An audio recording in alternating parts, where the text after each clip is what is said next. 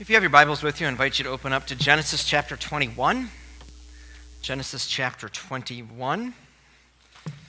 We are now getting to some really good parts in Genesis. Not that the other ones haven't been, but we're sort of at this moment that we've been anticipating, really, since Genesis chapter 3. We'll get into that a little bit more. But we're going to be in Genesis chapter 21. If you have your Bible, I'd like you to follow along. If you didn't bring your Bible today, that's fine. The passage will be there up on the screen. Then you can follow along in that way. But Genesis 21, we will be looking at verses 1 through 21. Follow along with me. This is what Moses wrote under the inspiration of the Holy Spirit. The Lord came to Sarah, as he had said, and the Lord did for Sarah what he had promised. Sarah became pregnant and bore a son to Abraham in his old age at the appointed time that God had told him. Abraham named his son who was born to him, the one who Sarah bore to him, Isaac. When his son Isaac was 8 days old, Abraham circumcised him as God had commanded him. Abraham was 100 years old when his son Isaac was born.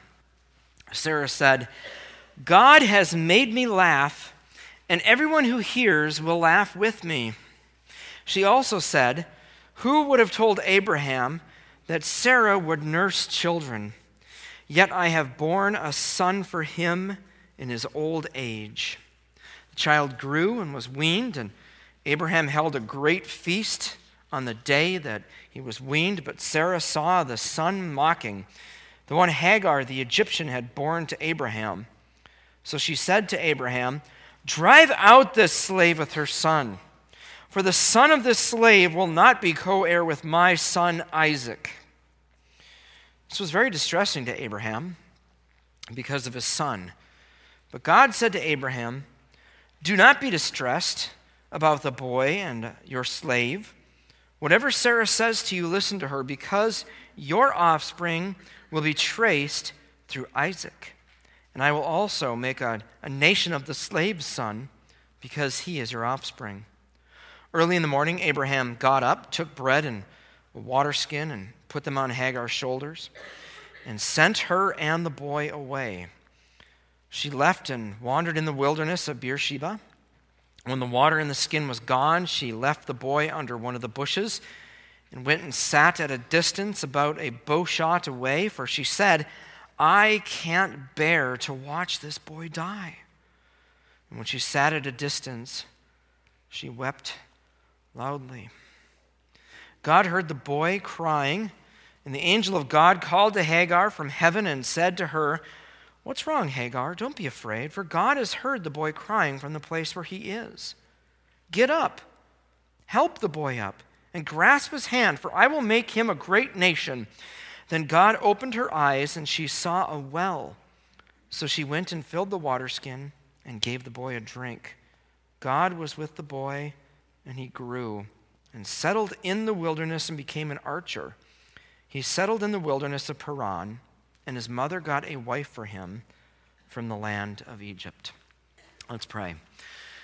Heavenly Father, what this narrative tells us, would you help us to understand in not only the context that it falls in, but also that we would find ourselves in this story, and that we would see Christ as well as our great Redeemer, our Savior and friend. And it's in his name that I ask this. Amen.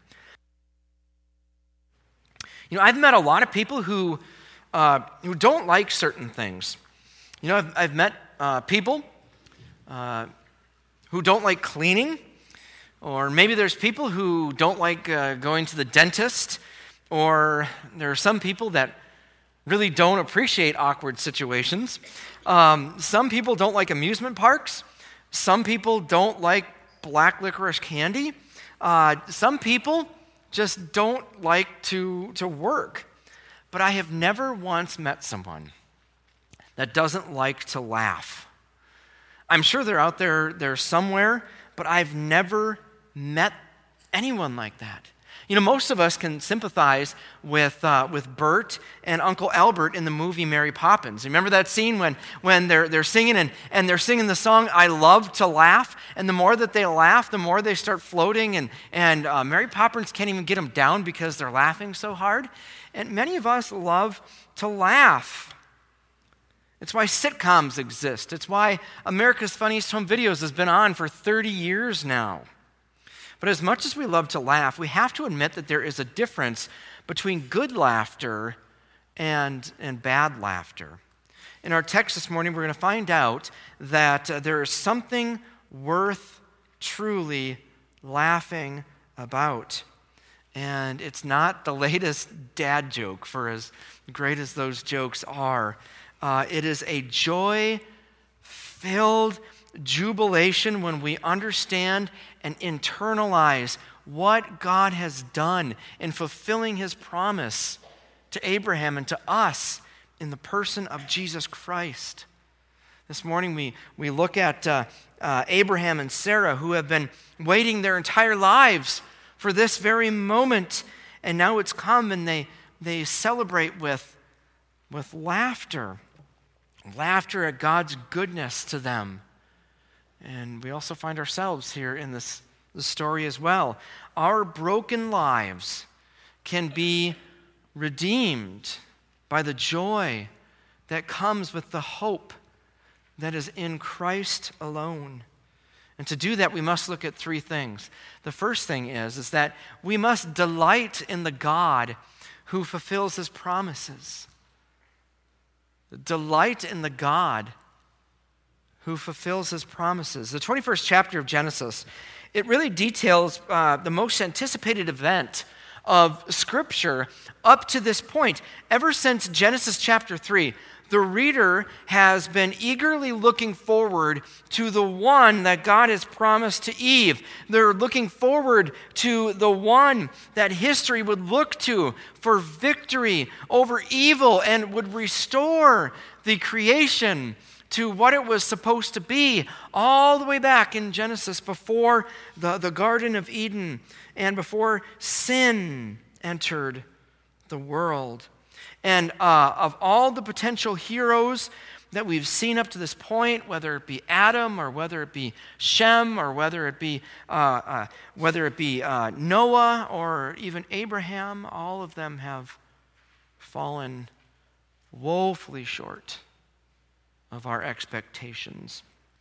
In Genesis chapter 12, God called an unexpected man, a man who was a sun and a moon worshiper, and asked him to follow him into a land that he didn't know, but God would tell him where it was. But in faith, Abraham gave up his idolatry to follow this God. Yes, there were some major bumps in the road. There were some sins that happened. There were some pains and some life struggles, maybe some broken hearts and some refining moments for Abraham and Sarah. But the birth of Isaac proved to Abraham that God is indeed trustworthy and he makes good on his word. Verses 1 and 2 show us that God not only proves that he is good on his word in just the normal, everyday things that you and I experience, but he's also worthy of our praise and our trust in the big things of life. Remember when God first called Abraham, he called him when he was 75 years old. His wife was roughly 65. He called a struggling, broken-hearted, infertile couple who are beyond the years of hope of having any children. And he calls them to follow them and that he would make nations come from him. And here we are in Genesis 21, 25 years later, after he had given Abraham this promise. Abraham is 100 years old. Sarah is 90 years old at this time. And they are taking care of an infant. an infant that was not born by some surrogate slave woman, but an infant that came from Sarah. Why would God wait 25 years for this to happen? Why would God not just say to Abraham, go into the land that I call you to, and as soon as you get there, just start making babies. I'm going to make it happen. Why would he want them to experience heartbreak? To spend countless days, years, 25 years of setbacks and wonderings if God was actually worthy of trusting in his word. Why does he sometimes call us into that same thing? Why does he put us into waiting? Why does he put us in situations where we are forced, perhaps for a long time, to wonder if God is indeed good on his word? Well, I think for Abraham and Sarah, at least in their context, it is showing that God is refining them. He is allowing them to go through these things so that they can learn that God doesn't need their help. He was teaching them that they have nothing to contribute to God's plan other than to trust him that he would make good on his word. And he is teaching them that he is indeed worthy of their trust. You know, God is like that. God will sometimes hold back his promises. It doesn't mean that he isn't going to make good on them, but God will sometimes hold them back. Sometimes he will break us down to our bare bones and expose our self-sufficiency and expose our lack of trust to finally realize that God doesn't need our help. He is bigger than that. He breaks our sense of self-reliance and binds us together, rather, in faith and trust. He is teaching us that God is worthy to abandon ourselves and to trust him. I want to suggest to you that there may be times in your life in which you may not know that God is all you need and that God is all that you can depend on until you have nothing but God.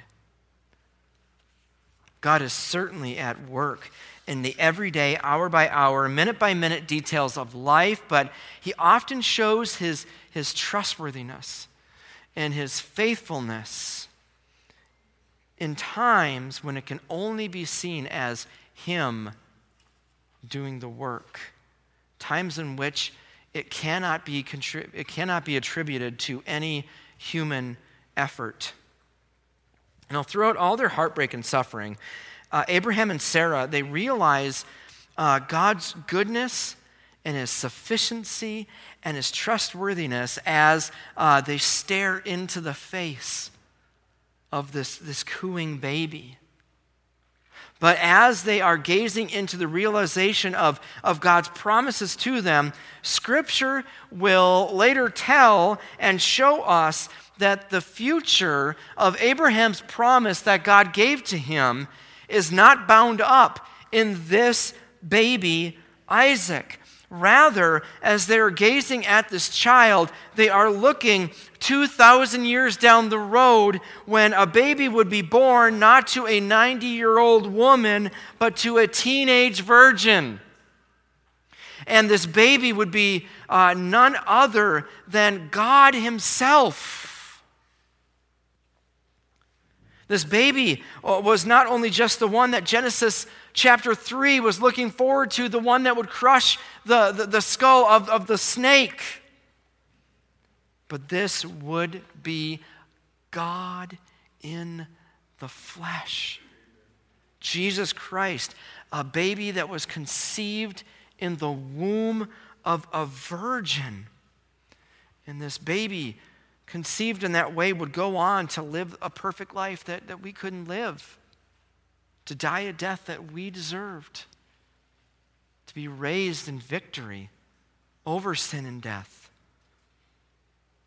and to ascend to heaven and reign over all of the universe today. The joy that this new father Abraham has when he's looking into the beautiful eyes of this baby. Jesus says in John chapter 8, verse 56, "Your father Abraham rejoiced to see my day.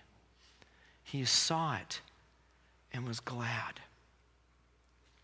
So in saying that, Abraham was looking forward to the day when not just Isaac would come, but the full realization of God's promises in Christ Jesus.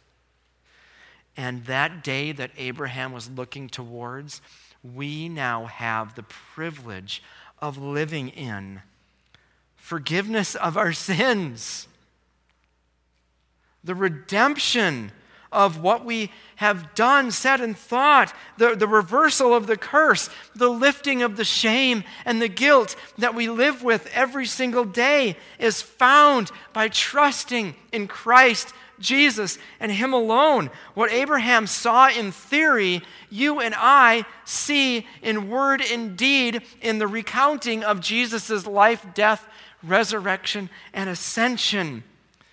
And with that, Jesus changes lives. He can change your life today. Trust in Him and delight in Him who fulfills His promises. But a second thing we need to do is we need to diagnose our laughter. Diagnose your laughter. How do you react when something amazing or incredible happens in your life? You know, maybe you're one of those people that you're just sort of speechless and like your jaw just sort of falls to the ground of, "Oh, I can't believe that." Or maybe you are one of those that you just freeze in thought because it's just so wonderful to you, you can't really do anything else. Or maybe you're one of those that you have to do like a double take. "I can't believe that happened," or you need to pinch yourself, or whatever the case is.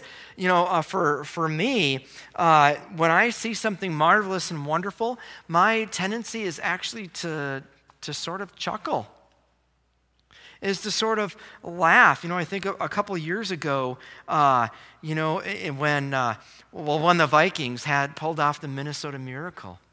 You think about that. Remember when Case Keenum, he threw that pass, and Stephon Diggs, he jumps up and he catches it, and the guy falls to the ground. The crowd's going wild, and the announcers are going wild, and Stephon Diggs runs into the end zone, and I couldn't help but laugh. And it wasn't it was maybe a little malicious laugh at the Saints, but for the most part, it was such happiness because we thought that was it, that the season was over. They only had one more week left, but at least at that moment, it was a jubilant sort of feeling. And in these verses, Sarah's reaction is quite the same. Look with me in verses 6 through 7. It says that God has made me laugh, and everyone who hears will laugh with me. She also said, "Who would have told Abraham that Sarah would nurse children? Yet I have borne a son for him in his old age." Now, some commentators are quick to look at these words here, and they say that along with Sarah's laughter, the way that the language was written, it's more like a lyric to a song. And so here, not only is Sarah laughing in her joy, but she's also singing. Her laughter and singing points to the reality of God's faithfulness. When Abraham had and Sarah had originally heard God's promises that they would indeed have a son from their very own bodies, their reaction was much the same. It was laughter, but at that point, if you remember back a few chapters ago, it was the laughter of unbelief. You're right. You're going to have a baby come from a 90-year-old. Get real. But here, this laughter is complete joy and belief because they have the proof of God's power right in front of them. God is good on his word. But here now they're laughing in faith, and they have Isaac's name to match that because Isaac literally means he laughs. And they're just enjoying it. But as the laughter of Abraham and Sarah traded for the routines of changing, I don't know if they didn't have diapers back then, but whatever of normal everyday helping the child, they hear yet another kind of laughter that is coming from the distance. It's a different kind of laughter than they've heard in the walls of their tent. It's not the laughter of faith. It's the laughter of mockery. Look in verses 8 through 10. The child grew and was weaned, and Abraham held a great feast on the day that Isaac was weaned. But Sarah saw the son mocking, the one Hagar the Egyptian had borne to Abraham. So she said to Abraham, "Drive out the slave with her son, for the son of the slave will not be co-heir with my son Isaac." Now, we have to read these verses a little carefully, because the tendency would be to read Sarah's reaction in light of her reaction all the way back in Genesis chapter 16.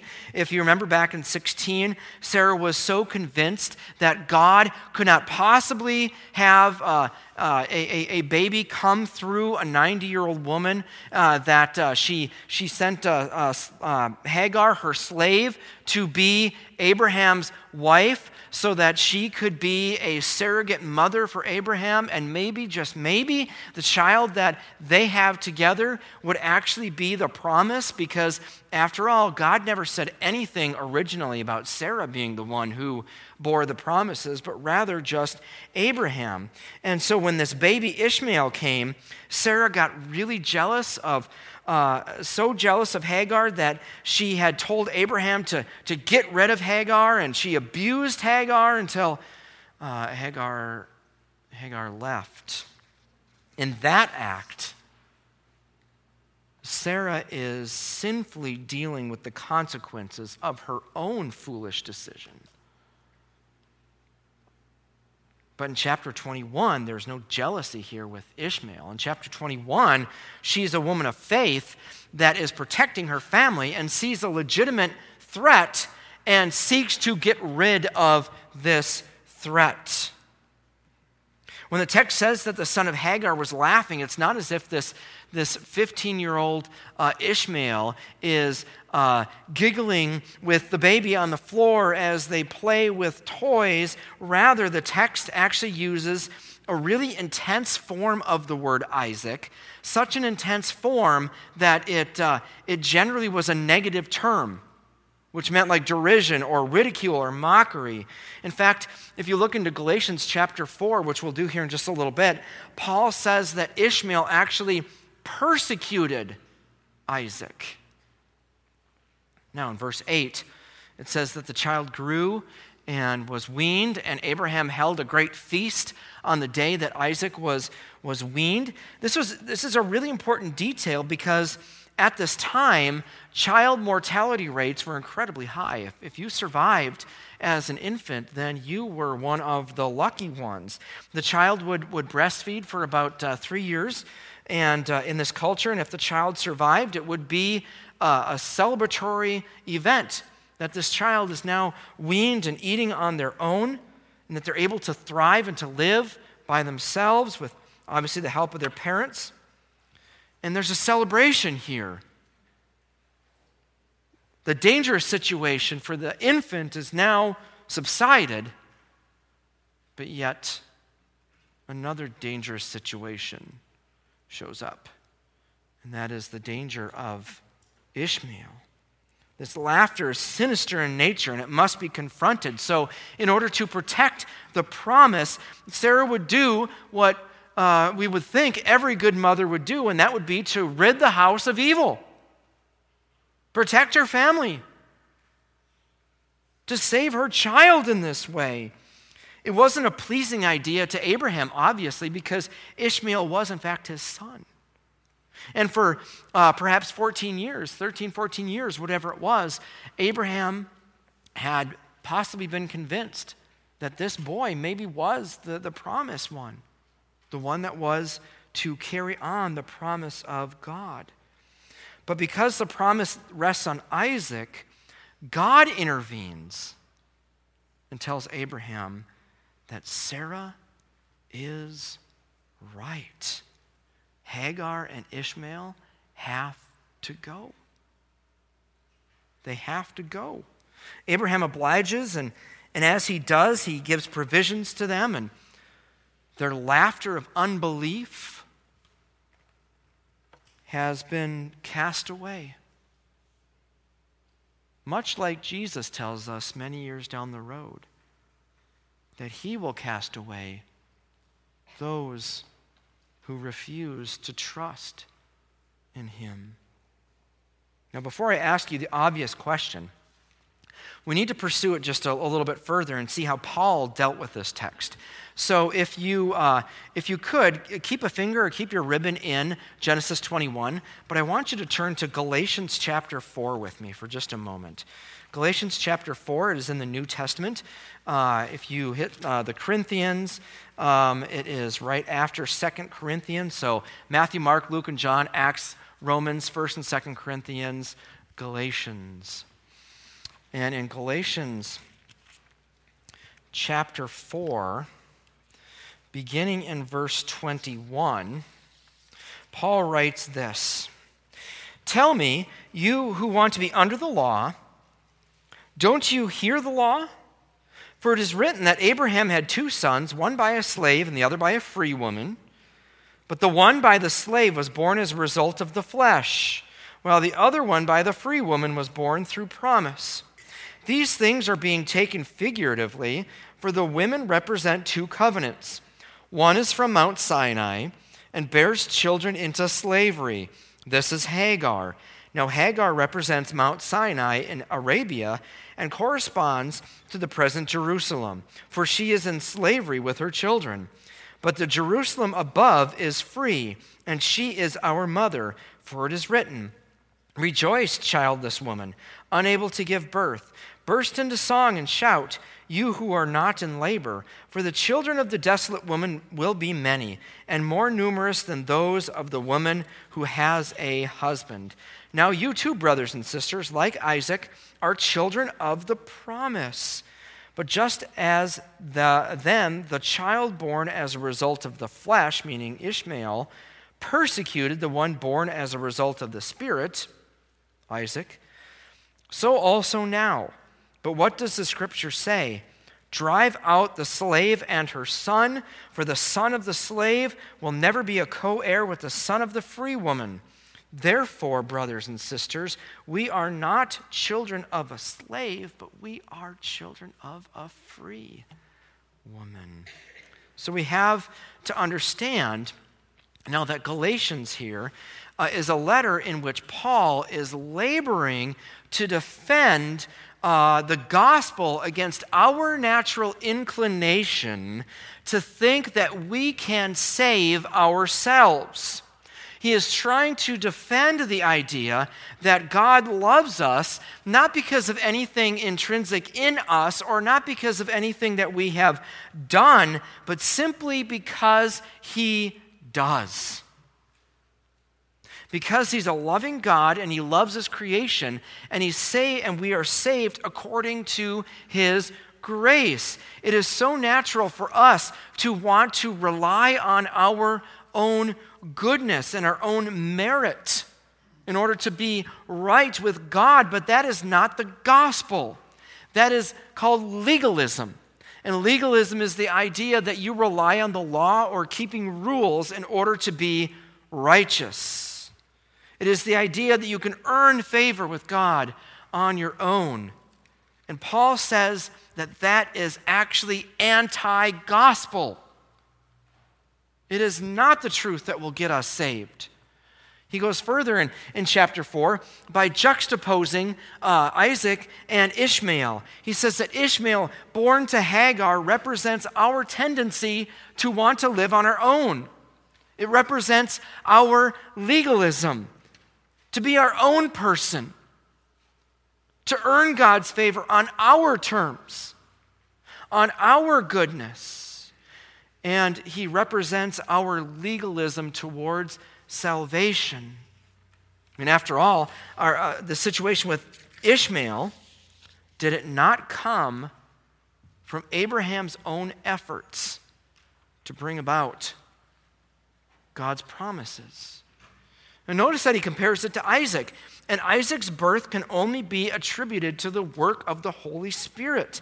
Paul then says that this is how we receive God's promise of redemption and forgiveness, not by works, but by God's grace through faith.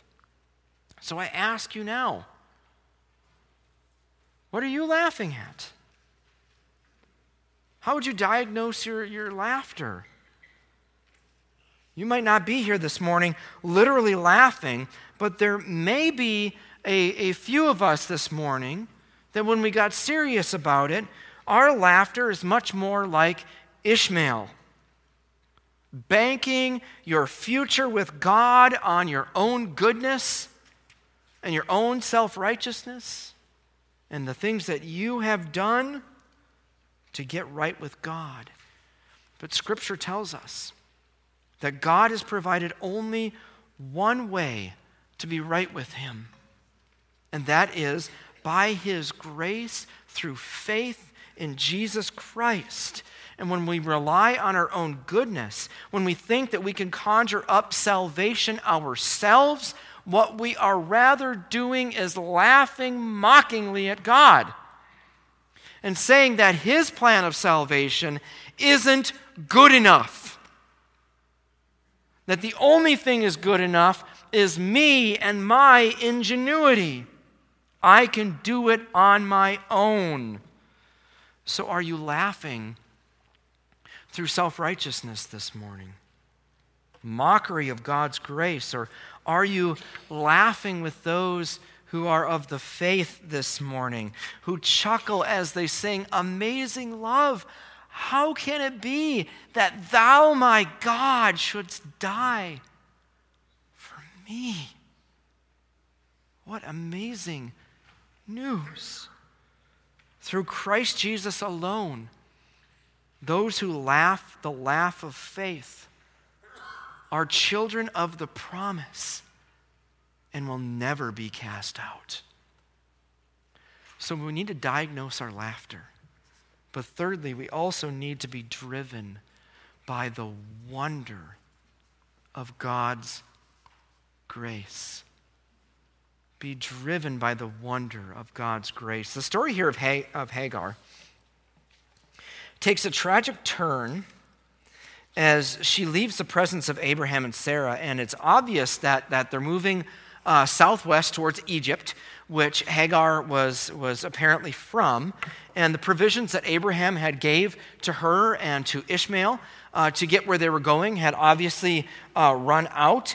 And as they made their journey through the wilderness, these two, this mother and the son, are under the impression that the drink that they're going to take from this canteen is going to be the last drink that they ever take. But God had other plans for Hagar and Ishmael.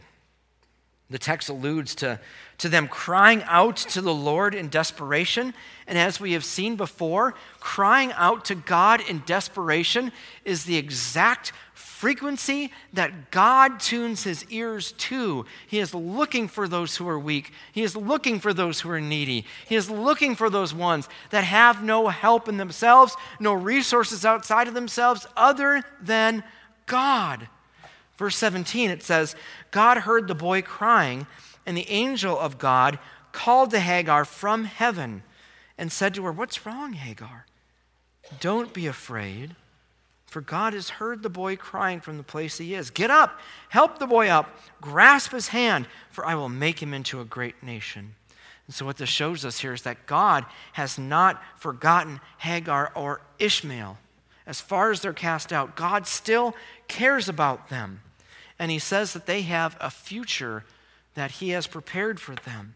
Further, verse 19 shows God's provisional care. Look in verse 19. God opened her eyes. She saw a well, so she went and filled the water skin and gave the boy a drink. And if we were to stop here, we would see that all is well that ends well, right? It looks like things are going to go pretty well for them. They're getting back to health. Things are looking a little better for them, but all is not well with them. These two actually fall into a pit, not a literal pit by any means, but one that is all too common.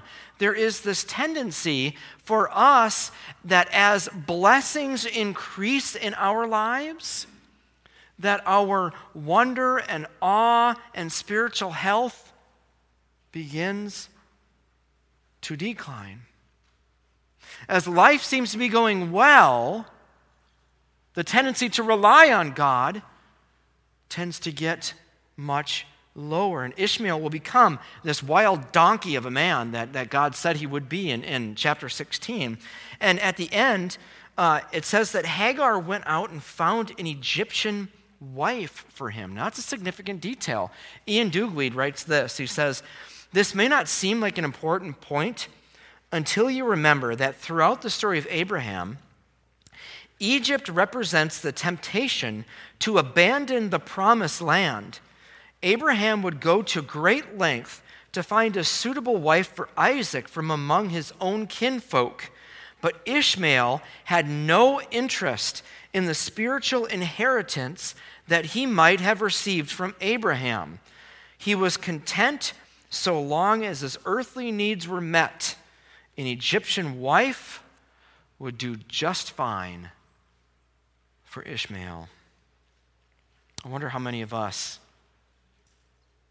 share a similar sentiment. That if there's food in the fridge, there's stuff in the cupboards, there's water to drink, a house to live in, all is well, we're content. That we don't care so much about God and what he wants of us. 2 Peter chapter 1, Peter tells us that his divine power has given us everything required for life and godliness through the knowledge of him who called us by his own glory and goodness. Similarly, in 1 Timothy chapter 6, Paul tells us, God who richly provides us with all things to enjoy. Did you hear that? God provides everything for us for life and for godliness, and he gives us all things for us to enjoy. It's as if God has placed before you and I the richest of buffets for us to enjoy. And it's got the choicest of meat. It's got the richest of delicacies. The greatest Thanksgiving meal that you could ever desire. But yet, we are content to just take juice and a donut. He is giving us the greatest things, but we're so easily satisfied by lesser things. We have a filet mignon grilled to perfection, but we would rather have a Twinkie.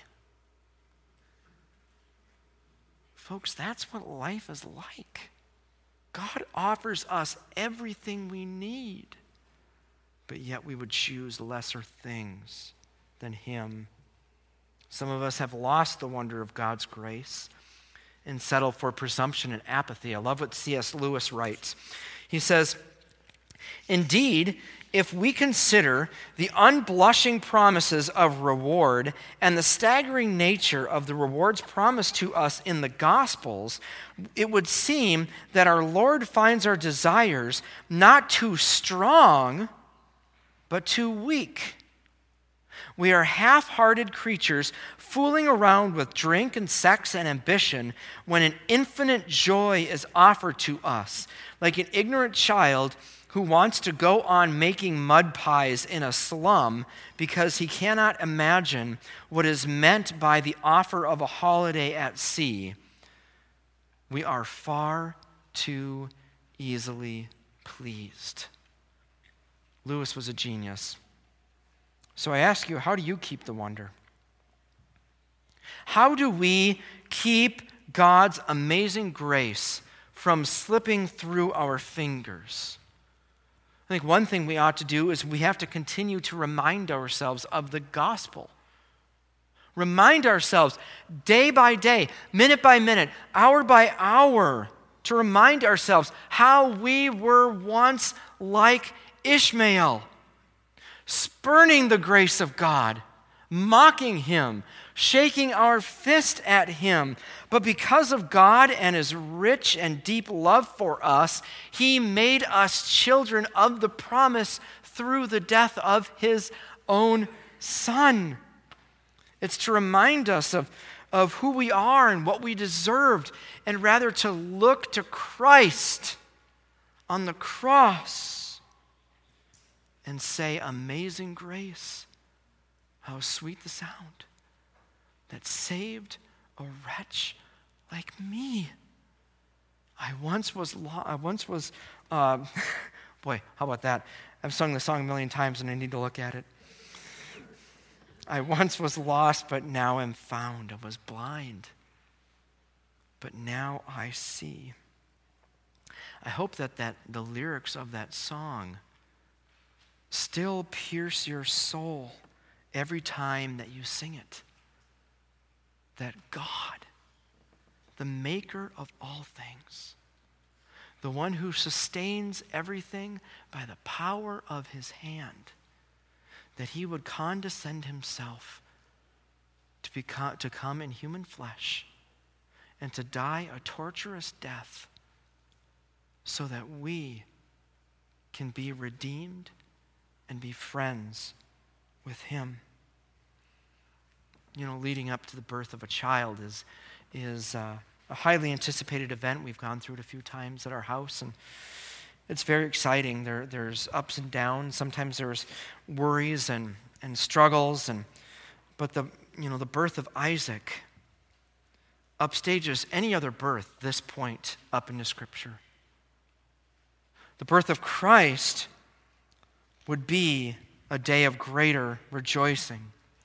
The promised seed of Abraham, the seed of the woman that was promised all the way back in Genesis chapter 3, has come to be a blessing to you and to me.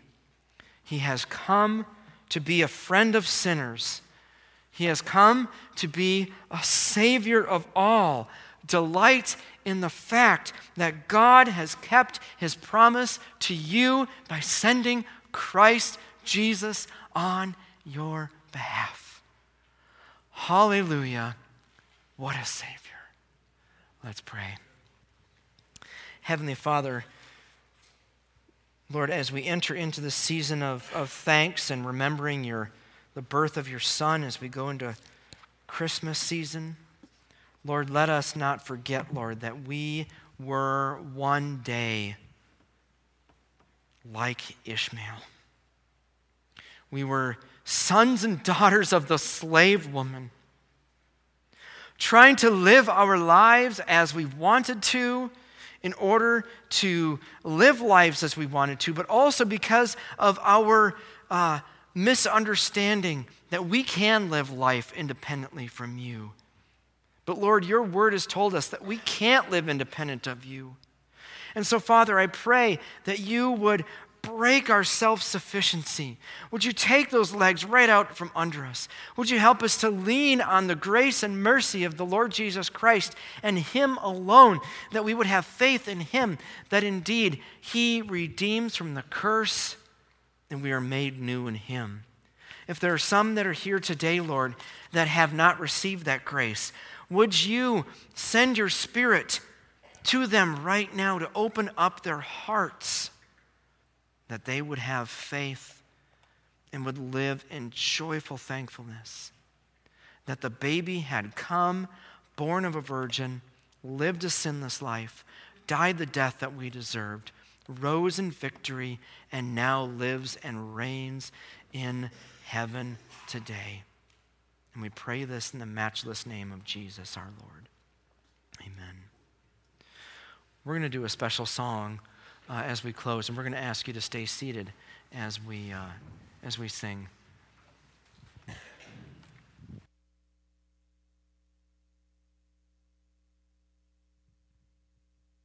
Janelle and I are going to be singing a song, Merciful, Wonderful Savior. And this is a prayer. If you listen to the words, and we're talking about our almighty, infinite Father. And after we finish, we're actually going to have you stand, and we'll sing the chorus together a couple times. But let's sing for you.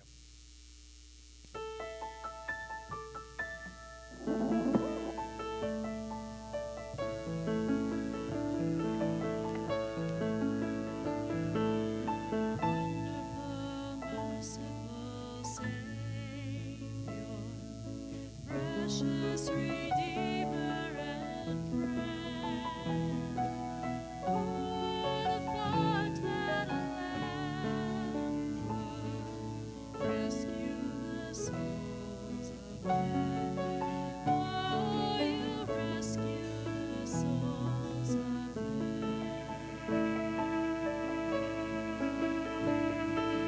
Counselor, Comforter, Spirit, we long to praise. You offer up when our hearts are hopelessly lost away. Oh, hopelessly lost away. You are the one that we praise.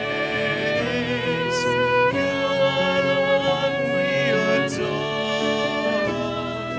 You give the healing and grace. Hearts always hunger for. Oh, our hearts always hunger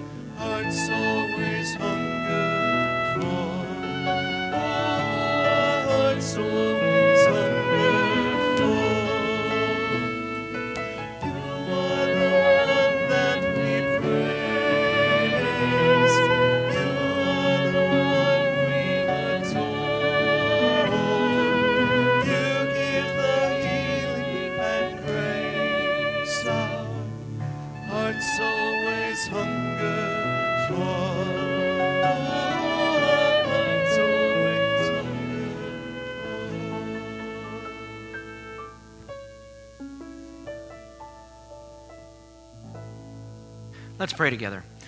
Father, you are the one that we praise. You're the one that we adore. Lord, we leave this place in that awe of you. Lord, would you continually help us to refresh our minds, our spirits, to know the grace and the wonder that is in Jesus Christ. May we leave this place and have all of our days singing, hallelujah, what a Savior. You are the one that we praise. You are the one that we adore. And so, Father, we ask all this in Jesus' name. Amen. Just a reminder that the chairs do not need to be stacked today. And ladies, the